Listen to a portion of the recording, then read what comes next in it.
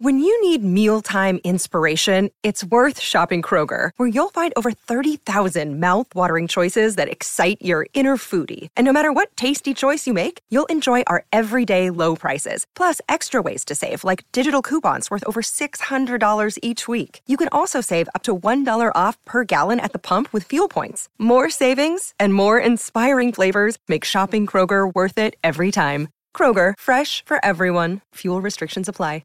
Another day is here, and you're ready for it. What to wear? Check. Breakfast, lunch, and dinner? Check. Planning for what's next and how to save for it? That's where Bank of America can help. For your financial to-dos, Bank of America has experts ready to help get you closer to your goals. Get started at one of our local financial centers or 24/7 in our mobile banking app. Find a location near you at bankofamerica.com/talktous. What would you like the power to do? Mobile banking requires downloading the app and is only available for select devices. Message and data rates may apply. Bank of America N.A., member FDIC.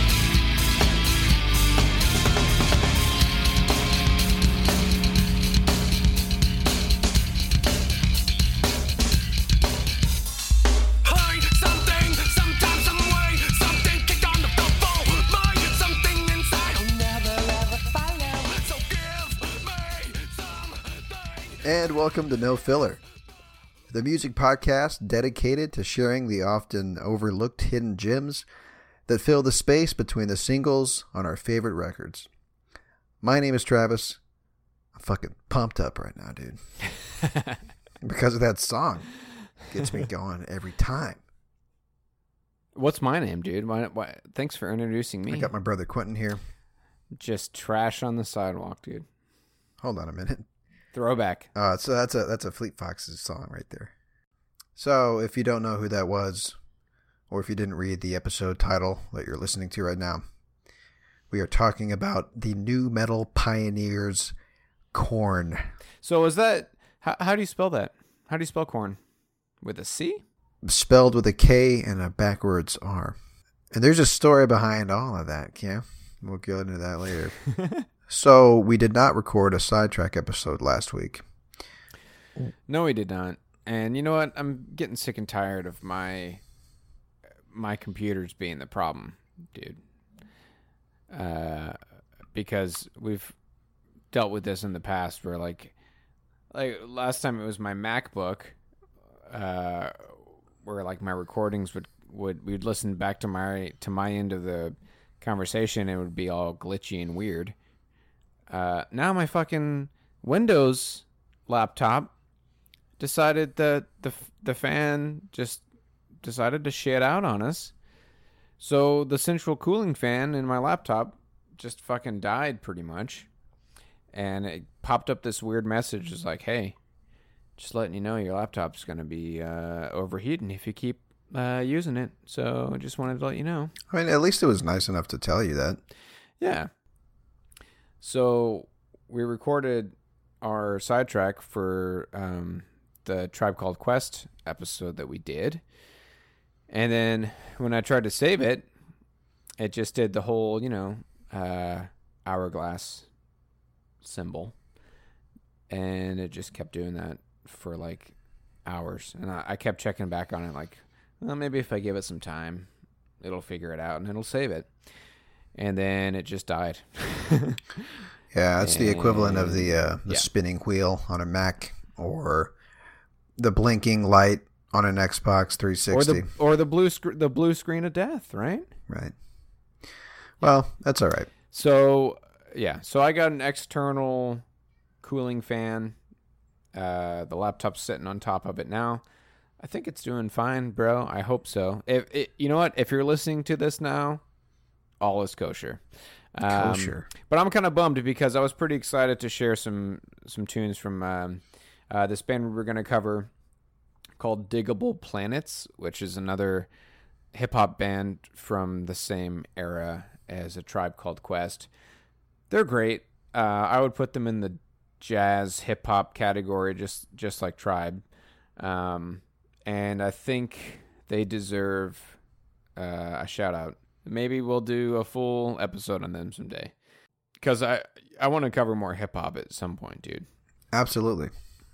Yeah, I had a blast talking about Tribe last week, or 2 weeks ago. Yeah, that was great, man. That was great. But hey, we're pulling a 180 now. So I don't know, man. I was well aware of who Korn was back then, because like you and like many people our age, so we're in our early 30s, we were all about MTV and TRL when we, around that time, around the time that Korn hit the scene. But I didn't listen to them on my own. Well, I mean, that's where you and I differ, because I did listen to them on my own. Our father had to purchase Issues, the album that came out in 1999, for me, because I was too young to buy it myself. It had like a, parental guidance warning label slapped on it. Hang on, Issues. Oh, dude, I recognize that now. I'm looking at the album cover. Right. Falling Away From Me jumps out. That was one of their singles on that, huh? Yep. Holy shit, man. I didn't know you owned that, man. Dude. So here's the funny thing, dude. I was actually thinking about this. If I had handed over a copy of either their self-titled album or Life is Peachy to my dad and was like, hey, can you buy me this? I bet you he wouldn't have done it. I feel like Issues is the first album cover. Well, maybe Follow the Leader doesn't look too bad. But like if I said, hey, can you buy me this, and showed him the self-titled, he would have been like, fuck no. Because that album is creepy looking. Dude, or Life is Peachy, that is fucking creepy. Holy shit. Oh my god. Okay, I just want to describe the cover real quick here. Looks like a kid looking at himself in the mirror, and in the mirror reflection, there's like a creepy ass shadowy looking figure standing directly behind him, but like you can see the back of the kid looking at himself in the mirror, and that fucking figure is not there in real life. So whatever that is, that's like a apparition or whatever. Inner demon, maybe. I don't like it. I don't like it. That scares me. There you go. So like Issues, it's just like it looks like a voodoo doll with its guts like spilling out. That's innocent. I remember that album cover vividly. It's probably because you owned it. I just didn't. I don't remember that, man. Right. So anyway, I was a budding metal enthusiast even at the age of like 13. So. Yeah. So anyway, I will say that I never really went beyond that as far as like listening to them. It wasn't until maybe last year or the year before that I really gave Korn a good listen through, and I'm a huge fan of their body of work now. And there's just something about, I mean, they really were the kind of the first new metal, that's NU metal, the first new metal band that really got mainstream attention and had the huge record sales to back it up. What exactly is new metal? What does that mean? What's the difference between that and old school metal? New metal, the main characteristics of new metal, it mixes sort of thrash metal and like funk metal, groove metal with hip hop and rap elements. And a lot of times it's defined by these like drop down tuned like 7-string guitars.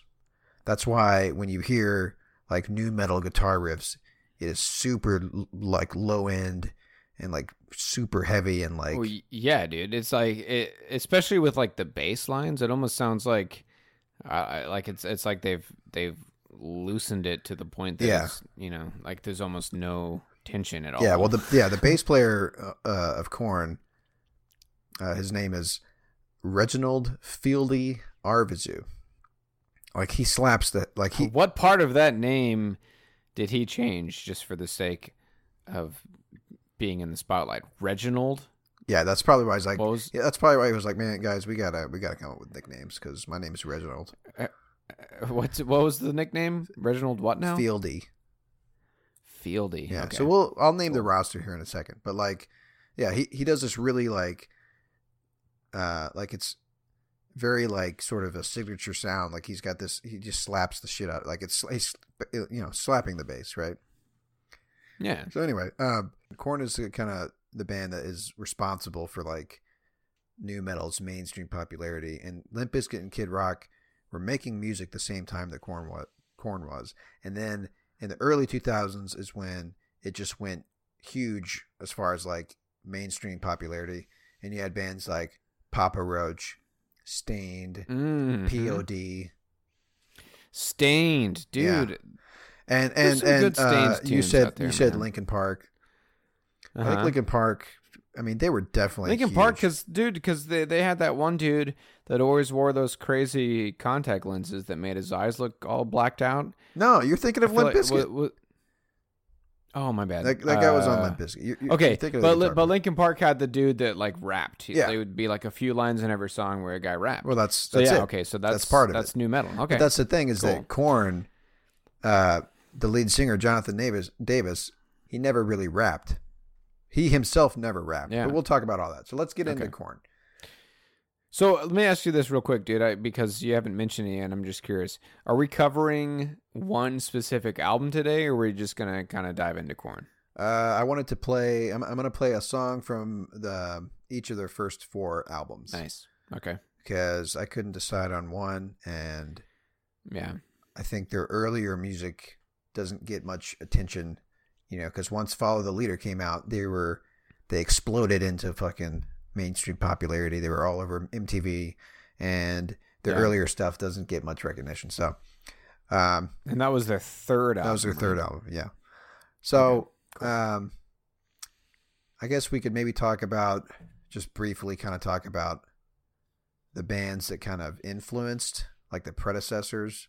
So, like I was saying earlier, it's funk metal, funk alternative rock kind of stuff, like Rage Against the Machine, Red Hot Chili Peppers, bands like Helmet, and then you have on like the more like metal side, like thrash and groove metal, bands like Sepultura, Anthrax, Pantera, and the thing about Anthrax is that they were kind of the first metal bands to really integrate rap into their music. They had like a heavy metal rap album that came out in '87, like an EP called "I'm the Man." So like that's kind of the groundwork for nu metal, is bands like that. That's who influenced Korn and those other bands that we talked about. So let's name the roster here for Korn. You've got James Monkey Schaefer on rhythm guitar. As I said earlier, Reginald Fieldy Arvizu on bass. Brian Head Welch, lead guitar, backing vocals. Jonathan Davis, lead singer. He also played bagpipes on some of the songs. What? Yeah, Awesome. you can hear it on some of the tracks. And then David Silveria was the drummer. He, for whatever reason, him and Jonathan did not have nicknames, but the other guys did. So anyway,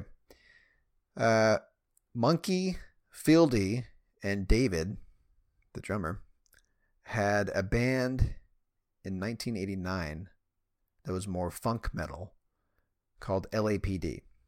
And they listed off Faith No More and Red Hot Chili Peppers as their influences. Head joined shortly afterwards, and they renamed their band to Creep. So they had a singer that they, played with. And I guess he wasn't really... I'm going to quote Ross Robinson here. He's the producer of their first 2 records, Korn's first 2 records. He was talking about LAPD, or I guess they were called Creep. He says, the band wasn't dark yet.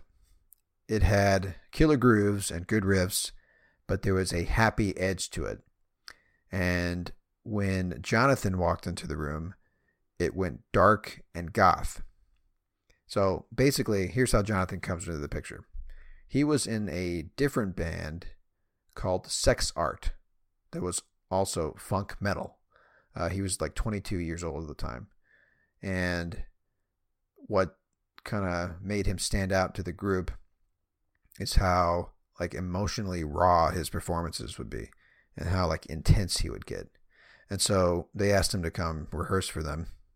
And he shows up, and as Ross Robinson says, he says that during the first song, he started freaking the hell out. And you couldn't hear his voice, but you felt chills all over your body. And they all felt like, you know, hey, this is the guy, like he's the one. So like basically, you know, the way that, you know, the guitars, the bass, the drum, it has this dark edge to it. But if paired with just your standard kind of singer, it just doesn't work too well. But when you pair it up with Jonathan Davis and like what he brings to the table, that's when you have this unique sound. So let's just go ahead and dive right into a track off their very first record. And this song in particular, it's called Ball Tongue. And as Fieldy says about the song, he says that when they heard this played back to them in the studio, like while they were recording, he says that it felt like they had finally hit that song that represented everything that Korn had stood for. Again, it's called Ball Tongue. So here we go.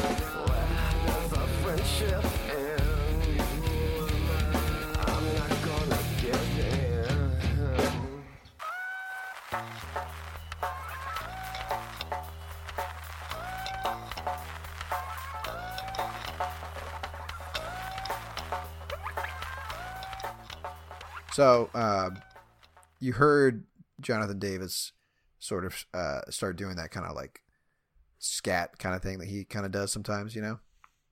Yeah. He was actually saying words like, you know, later on, like on like Freak on a Leash and some songs on their next album, like he's doing sort of the gibberish kind of scatting that he sort of does, right? It's almost like he's speaking in tongues or something.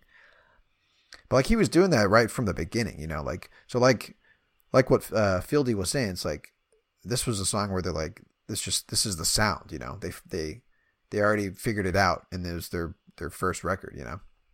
And if you're listening to the guitar and the bass and stuff, the guitar work is very similar to like I mentioned, bands like Helmet. There's even like this thrash metal band called Prong that sounds like the guitar work is very familiar.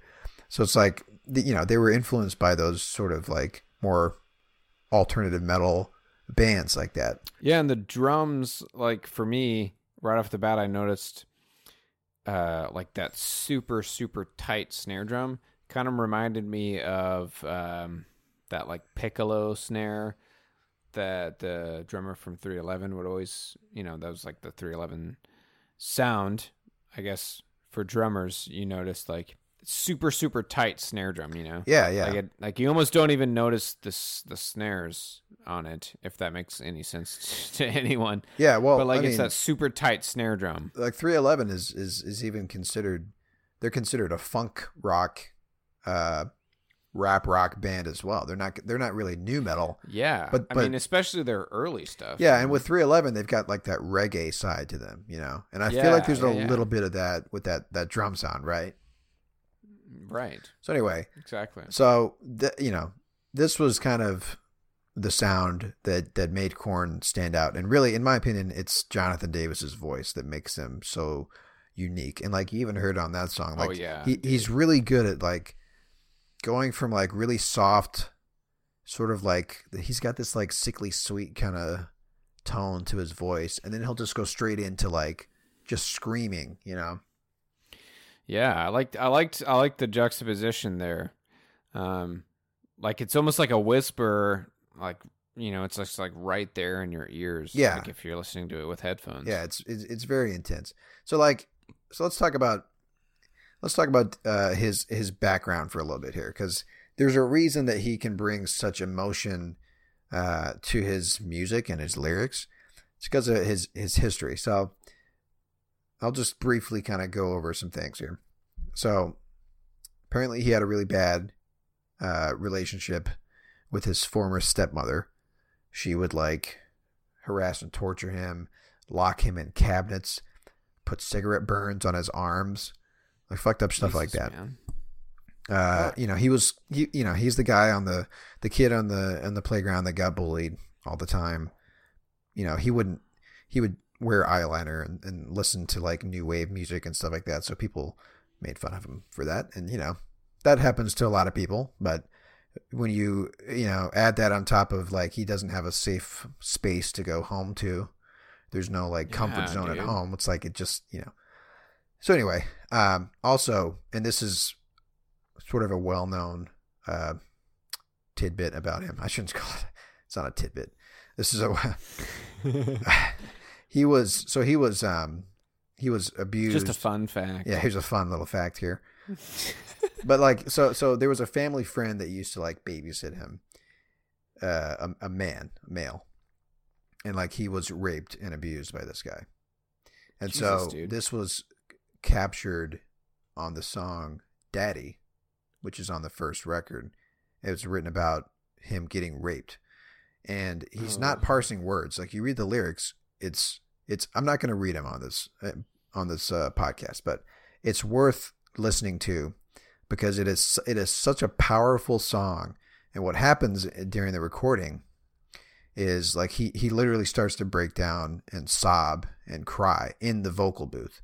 And Ross Robinson, the producer, he had the like foresight to keep recording as this is happening, and he sort of like motions to the band in the studio to like keep going, and so basically the band is just kind of jamming, doing this jam session, and you're just listening to him sob and curse to this guy like in the vocal booth and stuff. It is disturbing to listen to, but at the same time, like it's really like a powerful thing to listen to. It's like disturbing as fuck. Like the lyrics are insane, dude. I mean, what other example could we point to like that in like the history of recorded music? That seems so unique to me. And yeah, well, I think that's one of the things that made Korn stand out was that his lyrics were so like upfront about what he was talking about. You know what I mean? And so a lot of people could relate to it. So I mean, that's not to say that a lot of artists don't, dig deep and write from the heart about personal issues, but yeah, I mean, dude, yeah, that's something else, man. Yeah. Like I said, if you're up to it, you should definitely give it a listen. But like I said, like just be prepared because it's pretty messed up. But at the same time, you can really, Dude, I don't have no desire to listen. I'm to just listen saying, to that. but you can though. It's like Right. go ahead and listen to it. Yeah, I'm just sure. warning you. But anyway, so interestingly enough, Ross Robinson, the producer, his mom is a world famous self-help author. So she wasn't well known at the time, but she was working on these early workshops and stuff. So like he was using the techniques that his mother would use on Jonathan Davis in the studio. Yeah, so that there's a unique a unique trait to have, or like technique to have. It's like a perfect marriage for this record and his. I was gonna say, like, what are the odds that this guy would get paired up with Korn and that he would have, this, I guess, skill set, right, to bring this stuff out of him. Right. So like some other producer might have been like, "Hey, cut, hey, stop the recording. Yeah. Let's Right. do this again. Hey, do you need a who's need got some, a box of Kleenex? Yeah, you need some time. You want to just do this tomorrow." But instead, he was like, "Hey, let's keep this going. This is powerful stuff."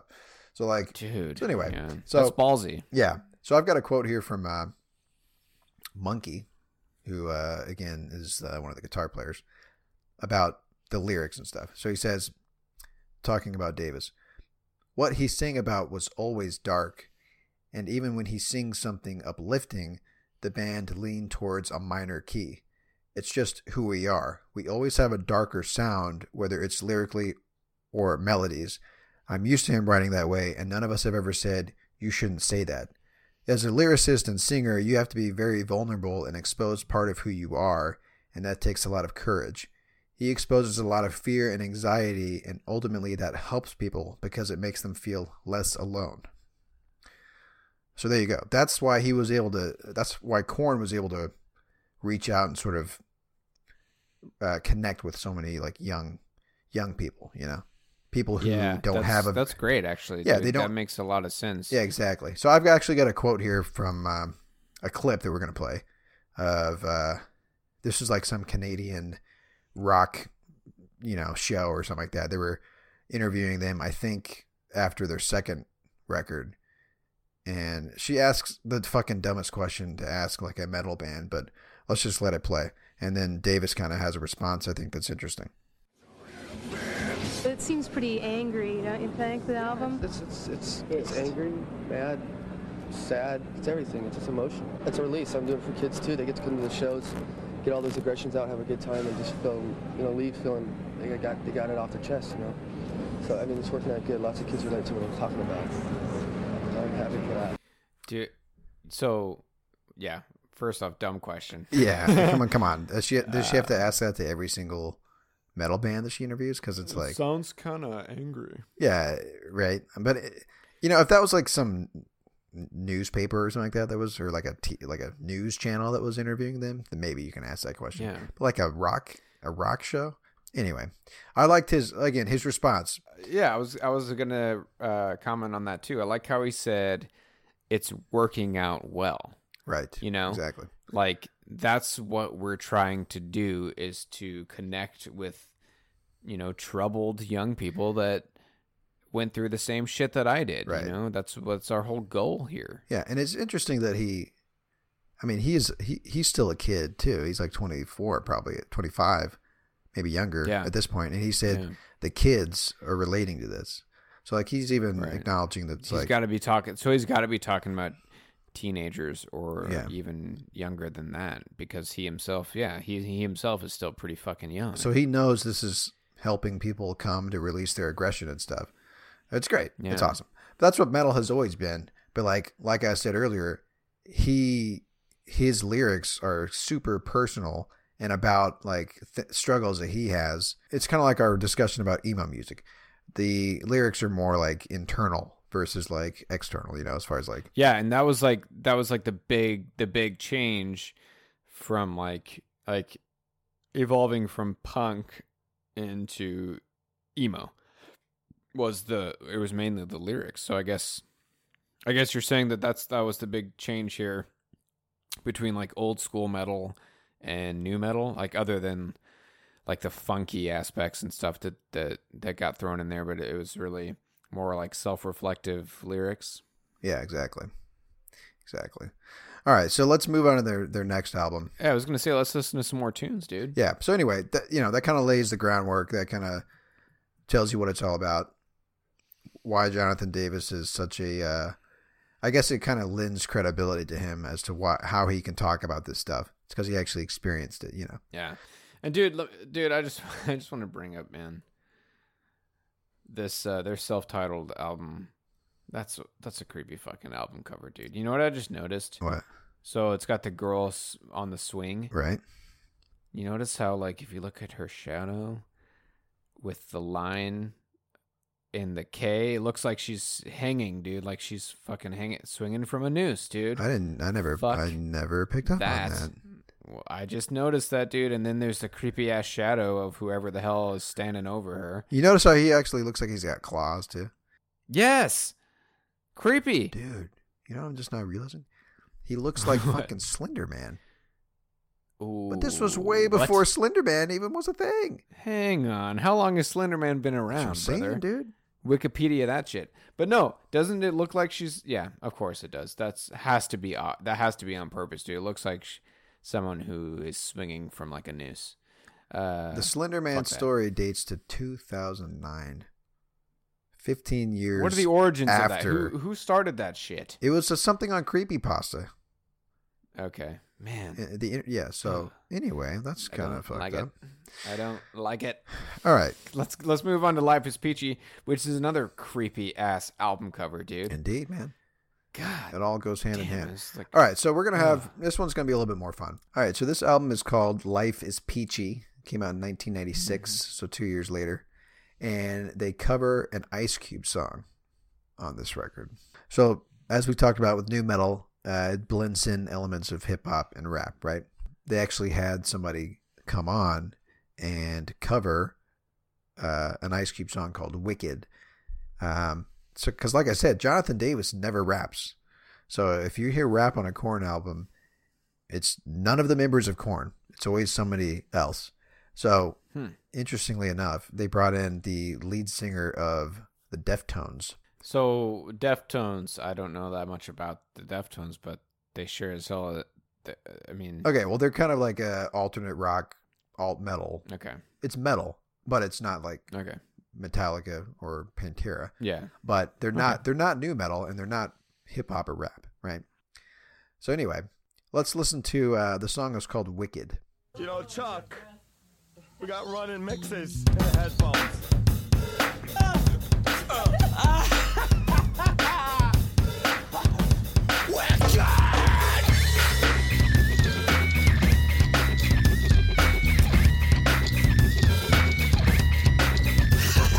One, two, three, and I come with the wicked style. You know that I'm from the wicked crew. You act like you knew, but I got everybody jumping to the boo. You kick it, wicked lines, wicked signs. Like me and the mob got a trunk full of lines. And I'll slay your black birthday for the A. Y'all ready to blow, but it's a must too. Before I bust, you're looking for the one that did it. You want my vote? No, you're never gonna get it. Cause I'm the one with the tight neck skills. And I won't check like the Buffalo Bills. Sitting at the pad just chilling. Larry Parker just got too many. Oh, what a fucking feeling. Got nigga dead past me the pill. And I start thinking like she keep. Oh, no, get whacking. Baby, I'm like that tattoo, baby. Take it, cause I'm wicked. Somebody I think you want me, I'm a wicked. Somebody come in my life, I'm a wicked. Somebody I think you want me, when there was a me, so kind of mom and dad.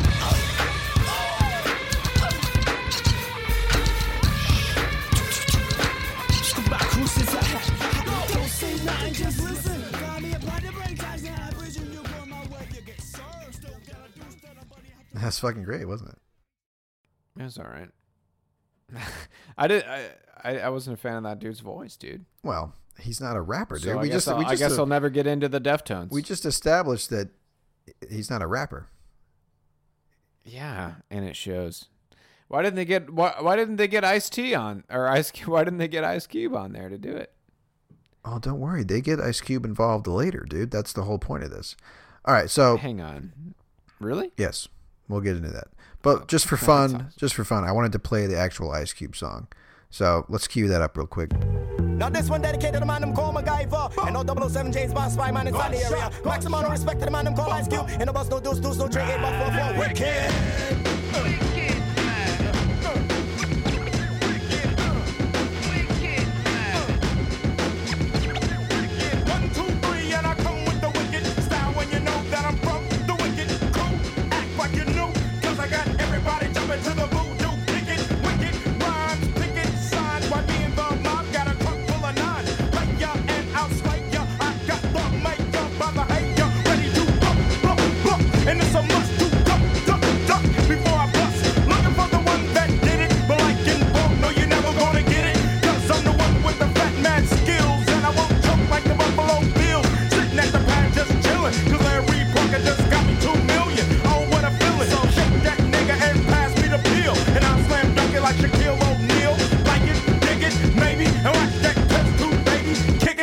You know them wicked. Ice Cube and Touch of James on, yes, them wicked. If you got the mic and bust up the crown, yes, them wicked. All of them y'all with the sound. My name is Santa Claus and Ice Cube, we run the town. Wicked. Look at the way y'all lick it, I'm wicked. Look at the way y'all lick it, I'm wicked. All right, so what's interesting to me about this, hearing the actual song, right, is that you can kind of see how they sort of adapt elements of hip hop and bring it into their songs, right? So like obviously this is a cover, so that's obvious. But I'm saying like I was pretty spot on. That's what I'm saying, man. So like, you know, they kind of that sort of keyboard thing or whatever it is, that really classic hip hop sound that's kind of going throughout that song. They're doing that on their guitars, right? Yeah. So anyway, what's interesting about this is that this obviously opens up some sort of communication line with Ice Cube because he gets involved pretty heavily with Korn like throughout their career. He even goes on tour with them for the Family Values tour. Well, let's just mention that Ice Cube song came out in 92. Yeah. And then Life is Peachy was 96. That was 4 years later. Right. Yeah. So basically what Korn does is brings their fan base and introduces them to Ice Cube in a way. Because there's probably a lot of people that listen to Korn that never considered listening to Ice Cube or never listened to Ice Cube. And now it's like, oh, this is a cover. Let's go check out Ice Cube. And then Ice Cube gets involved with Korn on the next album. So we're not going to play that song, but he does. He actually raps on the song called "Children of the Corn," which is on "Follow the Leader." So anyway, I don't know much about sort of the recording process or anything like that with Life is Peachy. I know that that Ross Robinson was the producer again. He was the guy that got Davis to have such a that emotional release during the recording of Daddy. And he sort of tried to go back to the well, with that and try to do that again. So he would constantly be like, getting under Davis's skin and like messing with him and doing all this kind of stuff. And it kind of it didn't work as well, right? You can't just keep doing that. But that became like sort of it became how he produced all bands. Like that's kind of his thing. So it works obviously very well with Korn to get that performance out of Davis, but he had varying degrees of success with it in the future. But anyway, so with Follow the Leader, like we kind of talked about earlier, they came out with a few singles, specifically music videos that became hugely popular and successful on Total Request Live on MTV. So much so that the video for Got the Life was the first video on Total Request Live to be quote unquote retired, which is insane to me. So wait, what does that mean? So they just came up with a way, I think it was like after like 62 weeks or something. Well, maybe not that long. Let me look this up because 62 weeks is like a fucking year. Usually, here we go. This is from Wikipedia. Usually the same video will stay on the number one spot for a series of weeks, but after a certain period, it will be retired or honorably discharged from the countdown and be put into the Hall of Fame. So I don't know if they had a particular like formula or something like that to figure that out. But what's interesting You're about saying that Korn was the first band that where they decided, hey, we need to make something up here to get this song off the top 10. Yeah, Got the Life Holy was the first shit. one where they're like this. That's insane. Right. So anyway, what were some other bands that they were competing with back then? Well, here's the thing. So like, it never got to the first spot. That's what's interesting to me is that it was retired, but not because it was in the number 1 slot, because it was constantly in the number 3 spot. Because NSYNC and Britney Spears and bands like that were constantly in the number 1 and 2 spot, which is insane if you think about the music scene, like what was the musical landscape of the late 90s was. I mean, that's those are opposite ends of the spectrum. You know, it was boy bands and Korn. I mean, it's crazy. Boy bands and Britney Spears and Korn. It's insane. Holy shit, man. I mean, who else? I mean, obviously there were plenty of other. Blink-182 would have been on that list, right? Yeah. So I'm just saying, like, who else, man? I can't think of who else. Maybe like Jennifer Lopez or something. All right. Well, if you look at I'm looking at, there's a list of the TRL number 1s, right? Yeah. It's nothing but Backstreet Boys, NSYNC, Britney Spears. You get to 99, Freak on a Leash was a number 1. Now that's from the same record. But again, it's 98 Degrees. So I'm sorry, I forgot about them. They showed up. So again, you look at it. Hey, dude, you know what? You can't forget about 98 Degrees, man. No, I guess not. Nick Lachey or whatever. no, you can. But guess what comes up on July 29th, 1999? Hang on. The first band besides Korn and these boy bands and Britney Spears. Limp Bizkit. Yeah, you're right, dude. Limp Bizkit. So yeah. Was it Nookie? Yeah, it was Nookie. Exactly. Oh my god! And then dude. you got shame on us, brother. This is fucking hilarious because I remember this video. August 27th, 1999. The number 1 song on TRL was the Bum Bum song by Tom Green. Yeah, dude, you remember that shit, dude? What about And then Korn takes the slot back again in November for Falling Away From Me. What was that one band that was singing about like fucking like animals? I think they were called shit. Something gang. You and me, something yeah. Gang. The something you gang. You and me, baby. Yeah, that was around the same time, dude. Those are weird times for like popular music, man. Yeah, you know exactly, and this proves. Bloodhound Gang was the Bloodhound Gang.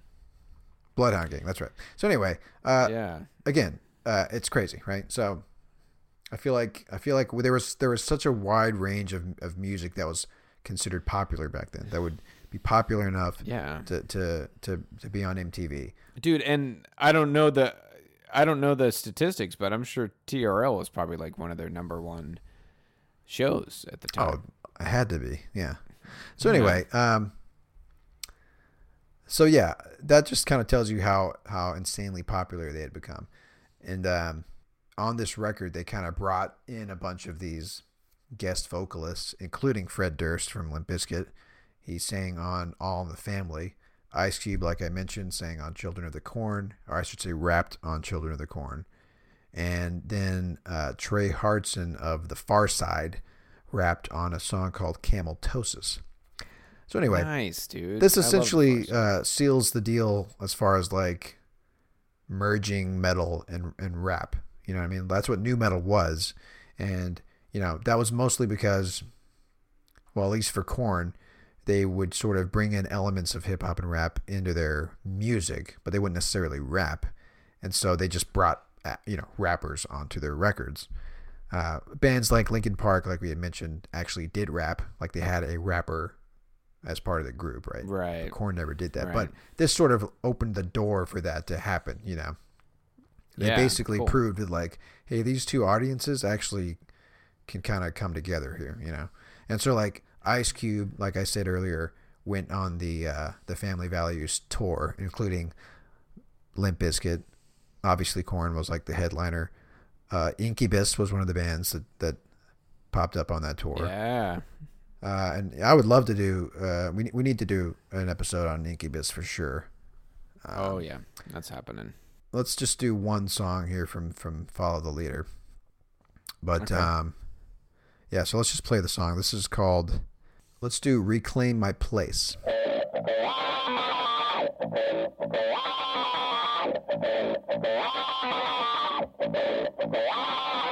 What the fuck?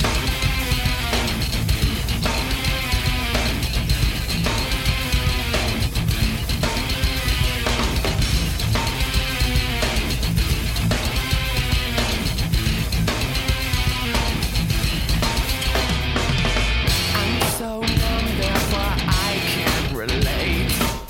I'm so dumb, there is nothing to hate. Really, is it me or is it fate? Give me peace or release for fuck's sake. Give them something to say.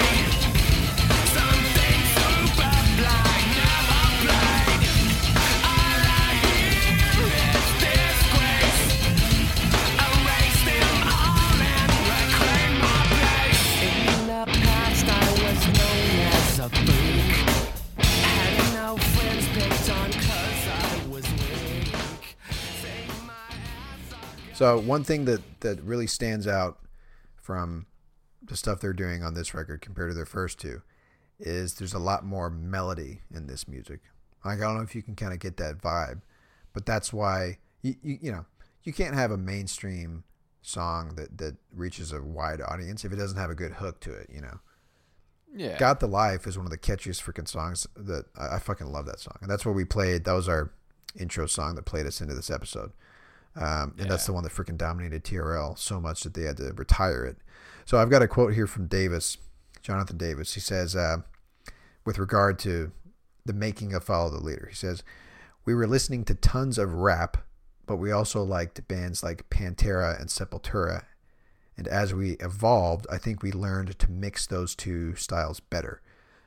Plus, I grew up on new wave, and I always wanted to make music that had lots of melody. We got that into the first two records, but Follow the Leader was where we were able to really emphasize the hooks, and people loved that shit. So there you go. Like he said, they really started to learn. They started to learn how to mix those two styles a lot.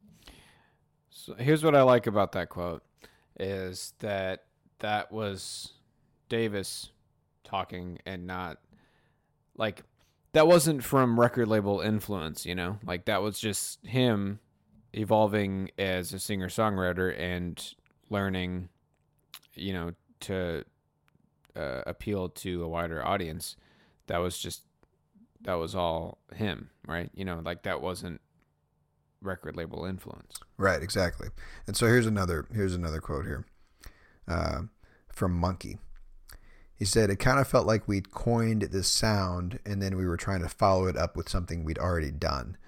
So when Follow the Leader came around, it was like either we're going to make the same record for the next 25 years or we're going to be a band that evolves. I think that was the turning point. He says that they thought they knew the formula and all of a sudden we put on this record that's hip hop, rock, metal. If you listen to the first album and then you listen to Follow the Leader, it's almost like two different bands. So another thing kind of to point out here is they were so successful and really were sort of the pioneers of new metal that one of the reasons they named it Follow the Leader is they were kind of making fun of all these other bands that were sort of doing their sound, you know. Well, like Limp Bizkit or something. Yeah, basically they were like, okay, you know what the formula is. How about you follow the leader because we're about to evolve it even more. So yeah, that's awesome, and that's like the album cover too. It's got the girl like what's it called, hopscotching off the cliff. Exactly, she's hopscotching off a cliff. So anyway, I've got another clip from this song, but we're gonna kind of let it play out. So there's something that interesting that kind of happens towards the end. That's another sort of like signature Korn, Jonathan Davis moment. Never thought the band would pick on the man. Give them something to say. Something super fly, never played. All I hear is disgrace. Erase them all and reclaim my place.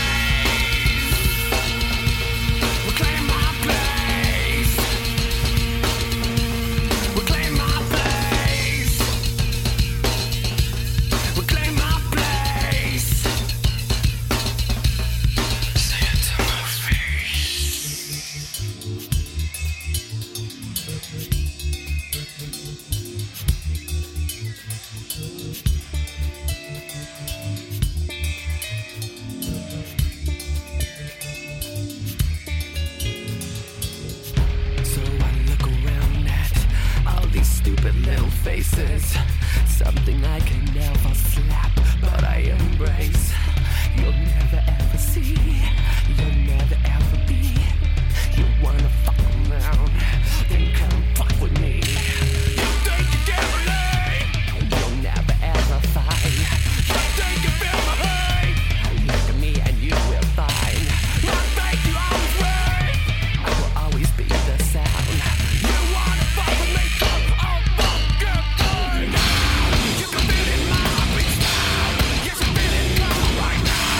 You can feel it in my heartbeat now. Yes, you feel it come right now. You can feel it in my heartbeat now. Yes, you feel it come on, bow down, bow down, bow down, bow down.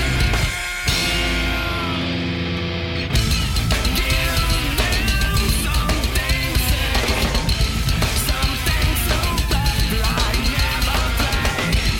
All I hear is disgrace. Erase them all and reclaim my place.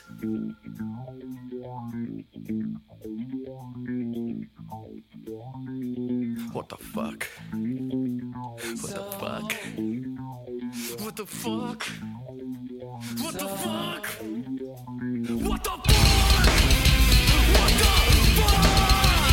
What the fuck? What the fuck? What the fuck? What the fuck? What the fuck? What the fuck? What the fuck?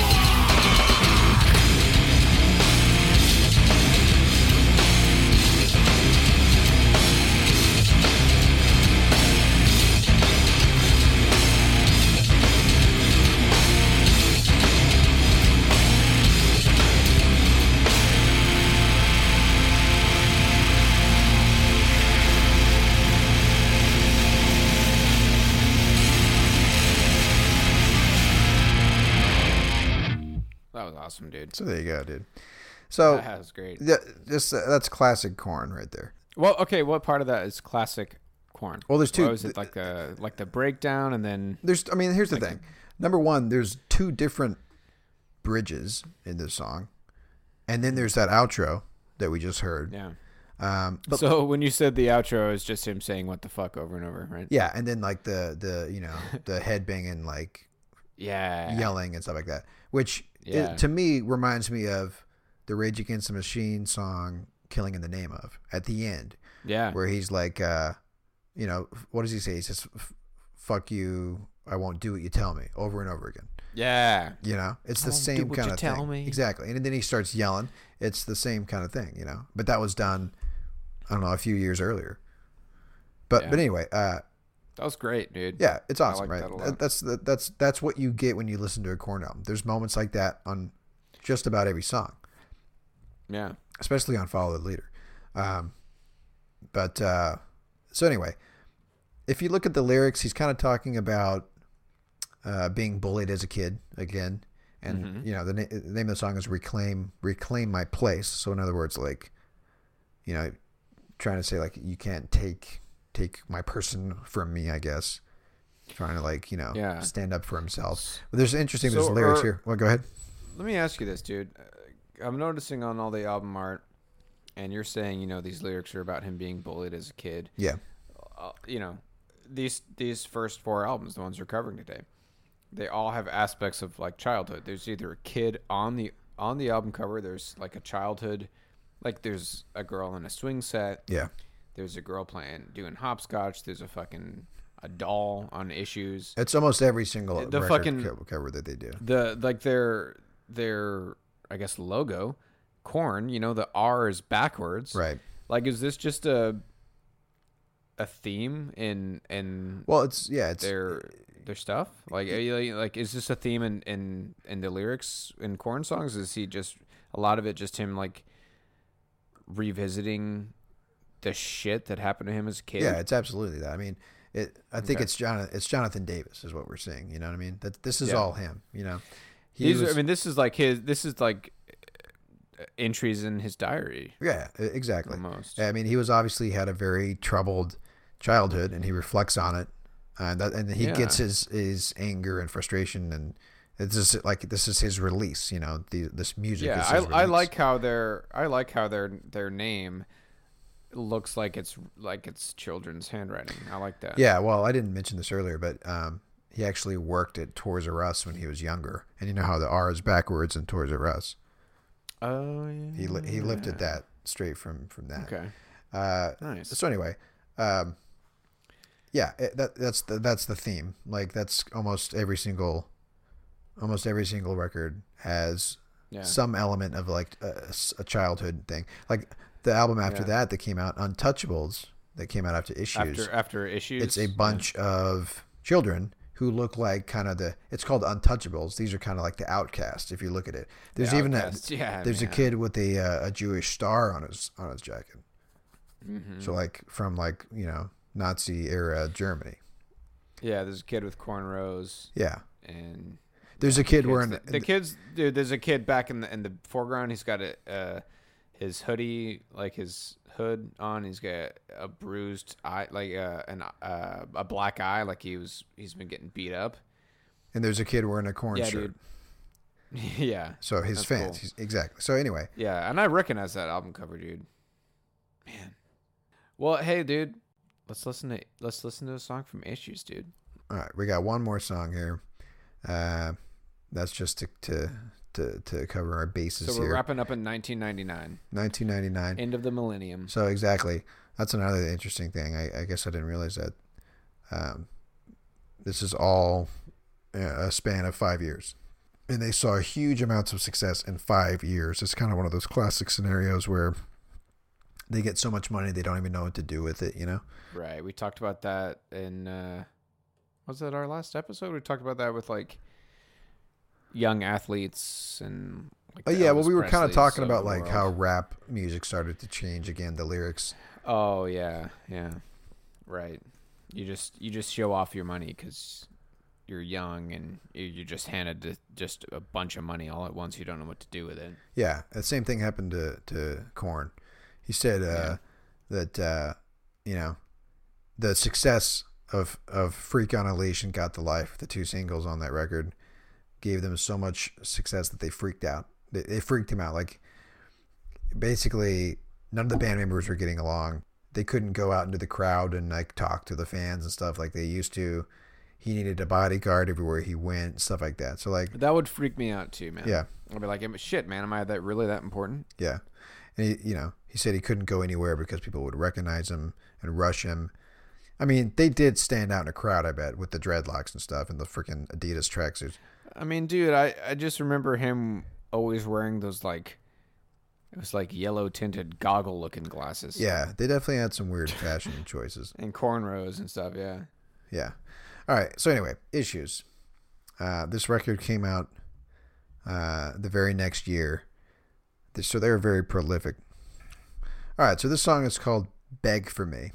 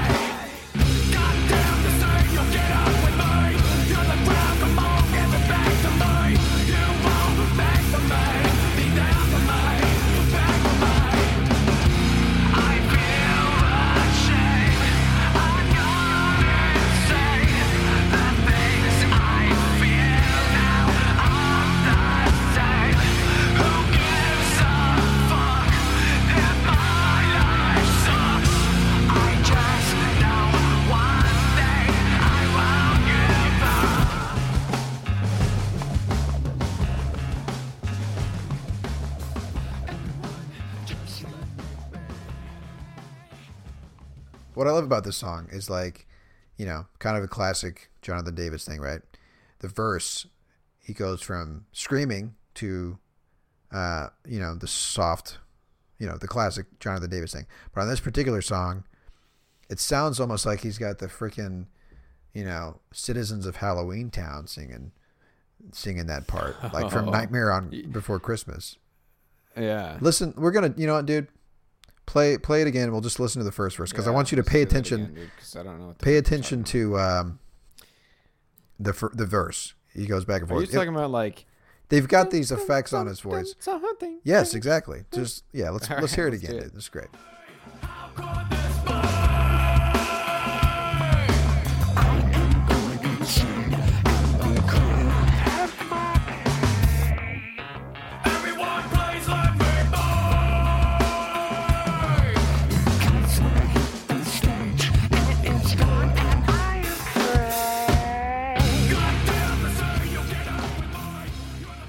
You're see what I'm talking saying? about how like it's like he's singing over his own voice, right? They're doing a bunch of different effects on it and stuff, but it's like multiple versions of himself singing on top of it, Yeah. But to me it sounds like a Tim Burton kind of thing, you know what I mean?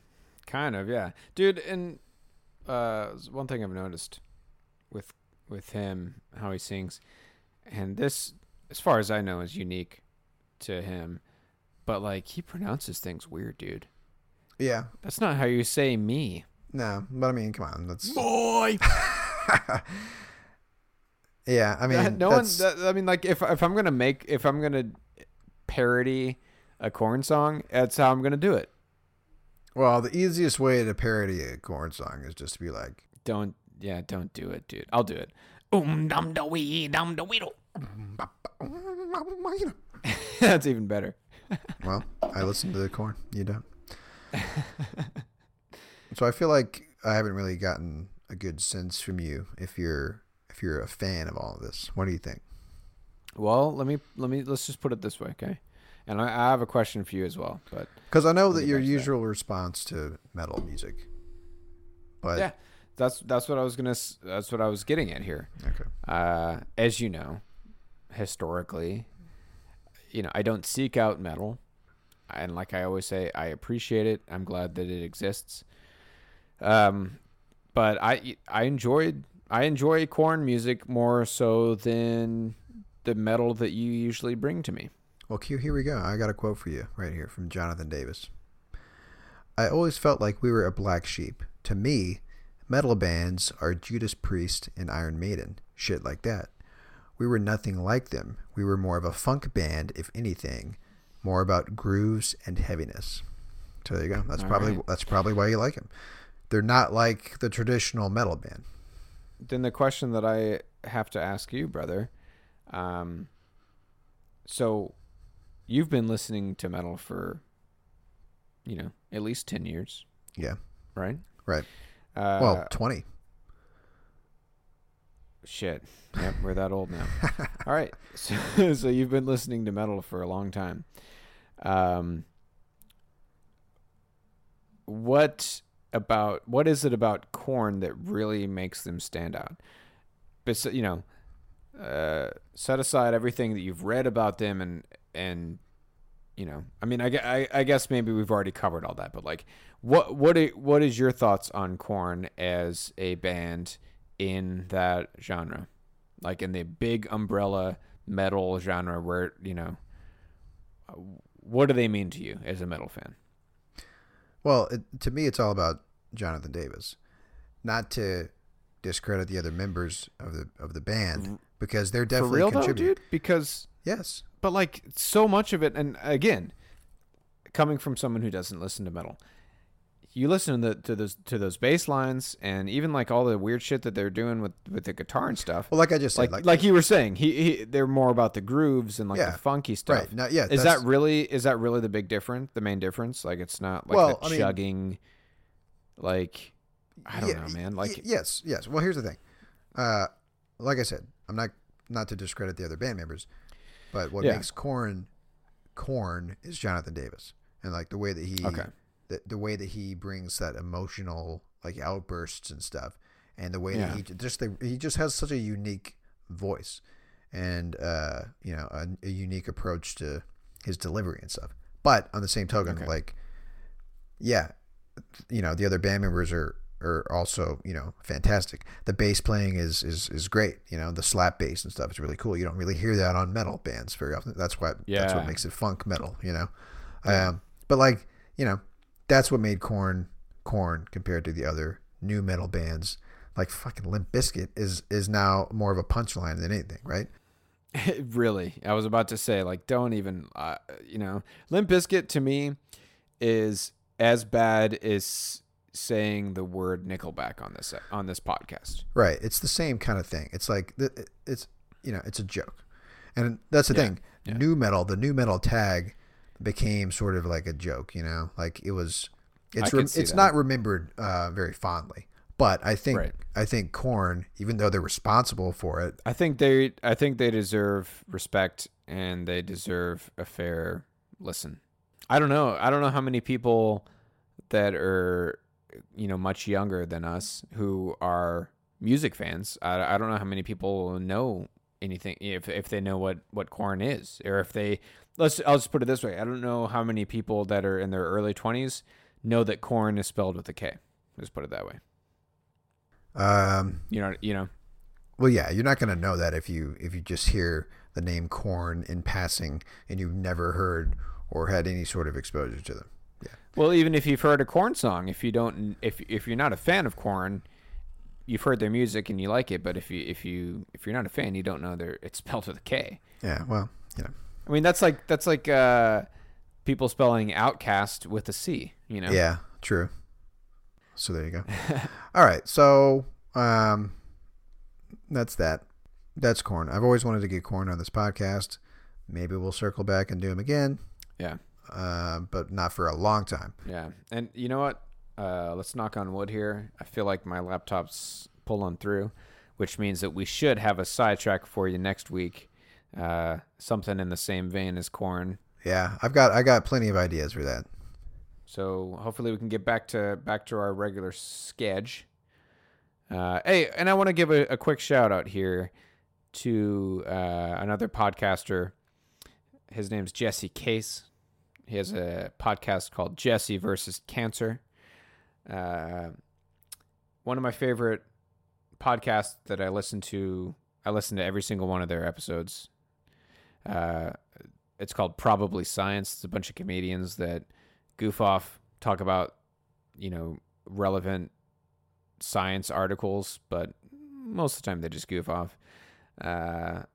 Jesse Case was one of their hosts, and he got cancer, had to move back to his hometown, started his own podcast, and he gave us a little shout out at the end of his latest episode. So I wanted to give him one too, man. There you go. If you don't mind our occasional curse words and somewhat, honestly, we're not that raunchy, but you know what, if you like our humor, I think you'd dig Jesse. He's a good dude, and yeah, you should hop over and listen to some of his stuff. Again, his podcast is called Jesse versus Cancer. Yeah, anyways, hey Jesse, hope you're listening. Love you, buddy. Do you think he listened to the entire episode, though? I don't know. We'll find out. But I listen to all of his. So, how about this, man? Jesse, if you're listening, on your next episode, say this keyword, eggplant. Okay. Just like right at the end, usually he signs out. Well, I don't even know how he signs out usually because I honestly don't get that far. But yeah, dude, just say eggplant at the very end. Yeah, because there's no way the word eggplant would have come up naturally. You could just be like, and yeah, eggplant. Yeah, exactly. That'll let us know that you listened to it, and then that'll make my day.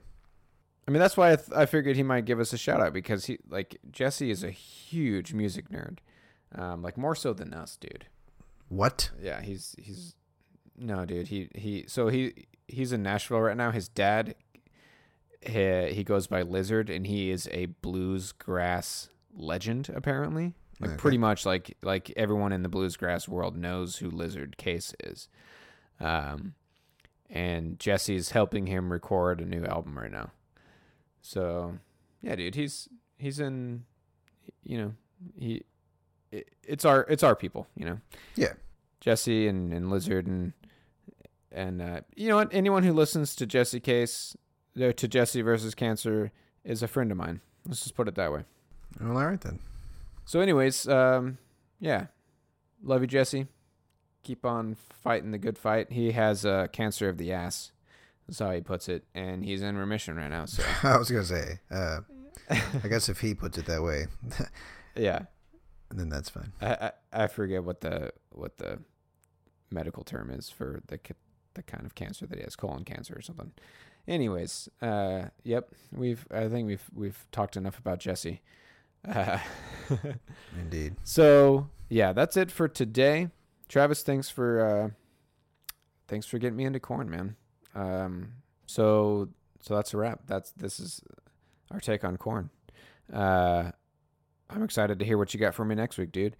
And I guess we'll talk about our next full length episode next week. But I'm pretty excited about the next band we're gonna do. I won't spill beans this time. all right, so that's that. Thanks for tuning in. Check out our website, nofillerpodcast.com. You can find us on SoundCloud, iTunes, or any other podcast platform. And that's that. We will talk at you guys next week. My name is Travis. And I'm Quentin. Bye-bye.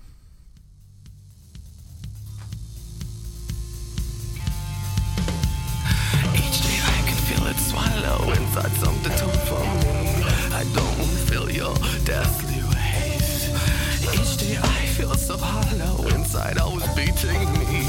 You will never see, so come dance with me. Dance with me, dance with me, dance with me, dance with me, dance with me.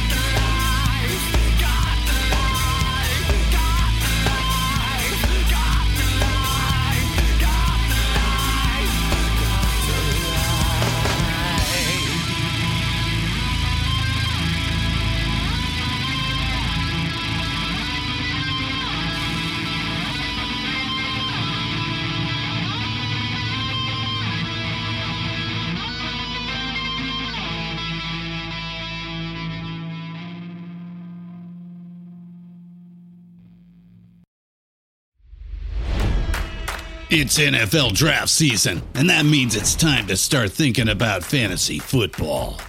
FantasyPoints.com features industry-leading experts and prognosticators using proprietary hand-charted data to help you score more fantasy points. FantasyPoints.com is the place to go for whatever kind of fantasy football you play. Whether you play fantasy football, daily fantasy sports, or do a little bit of everything, Fantasy Points has the meticulously researched content to guide you to victory. And why wait for the fall? Fantasy Points also covers the new spring football league, the UFL. Join the guru, John Hansen, Scott Barrett, Joe Dolan, and other massive names in the fantasy football universe with an exclusive offer. Use code Pantheon for 15% off any Fantasy Points package, including the all-in package, with access to every article, tool, and data nugget that Fantasy Points has to offer. That's FantasyPoints.com and code Pantheon for 15% off at Fantasy Points. FantasyPoints.com, code Pantheon. Score more fantasy points.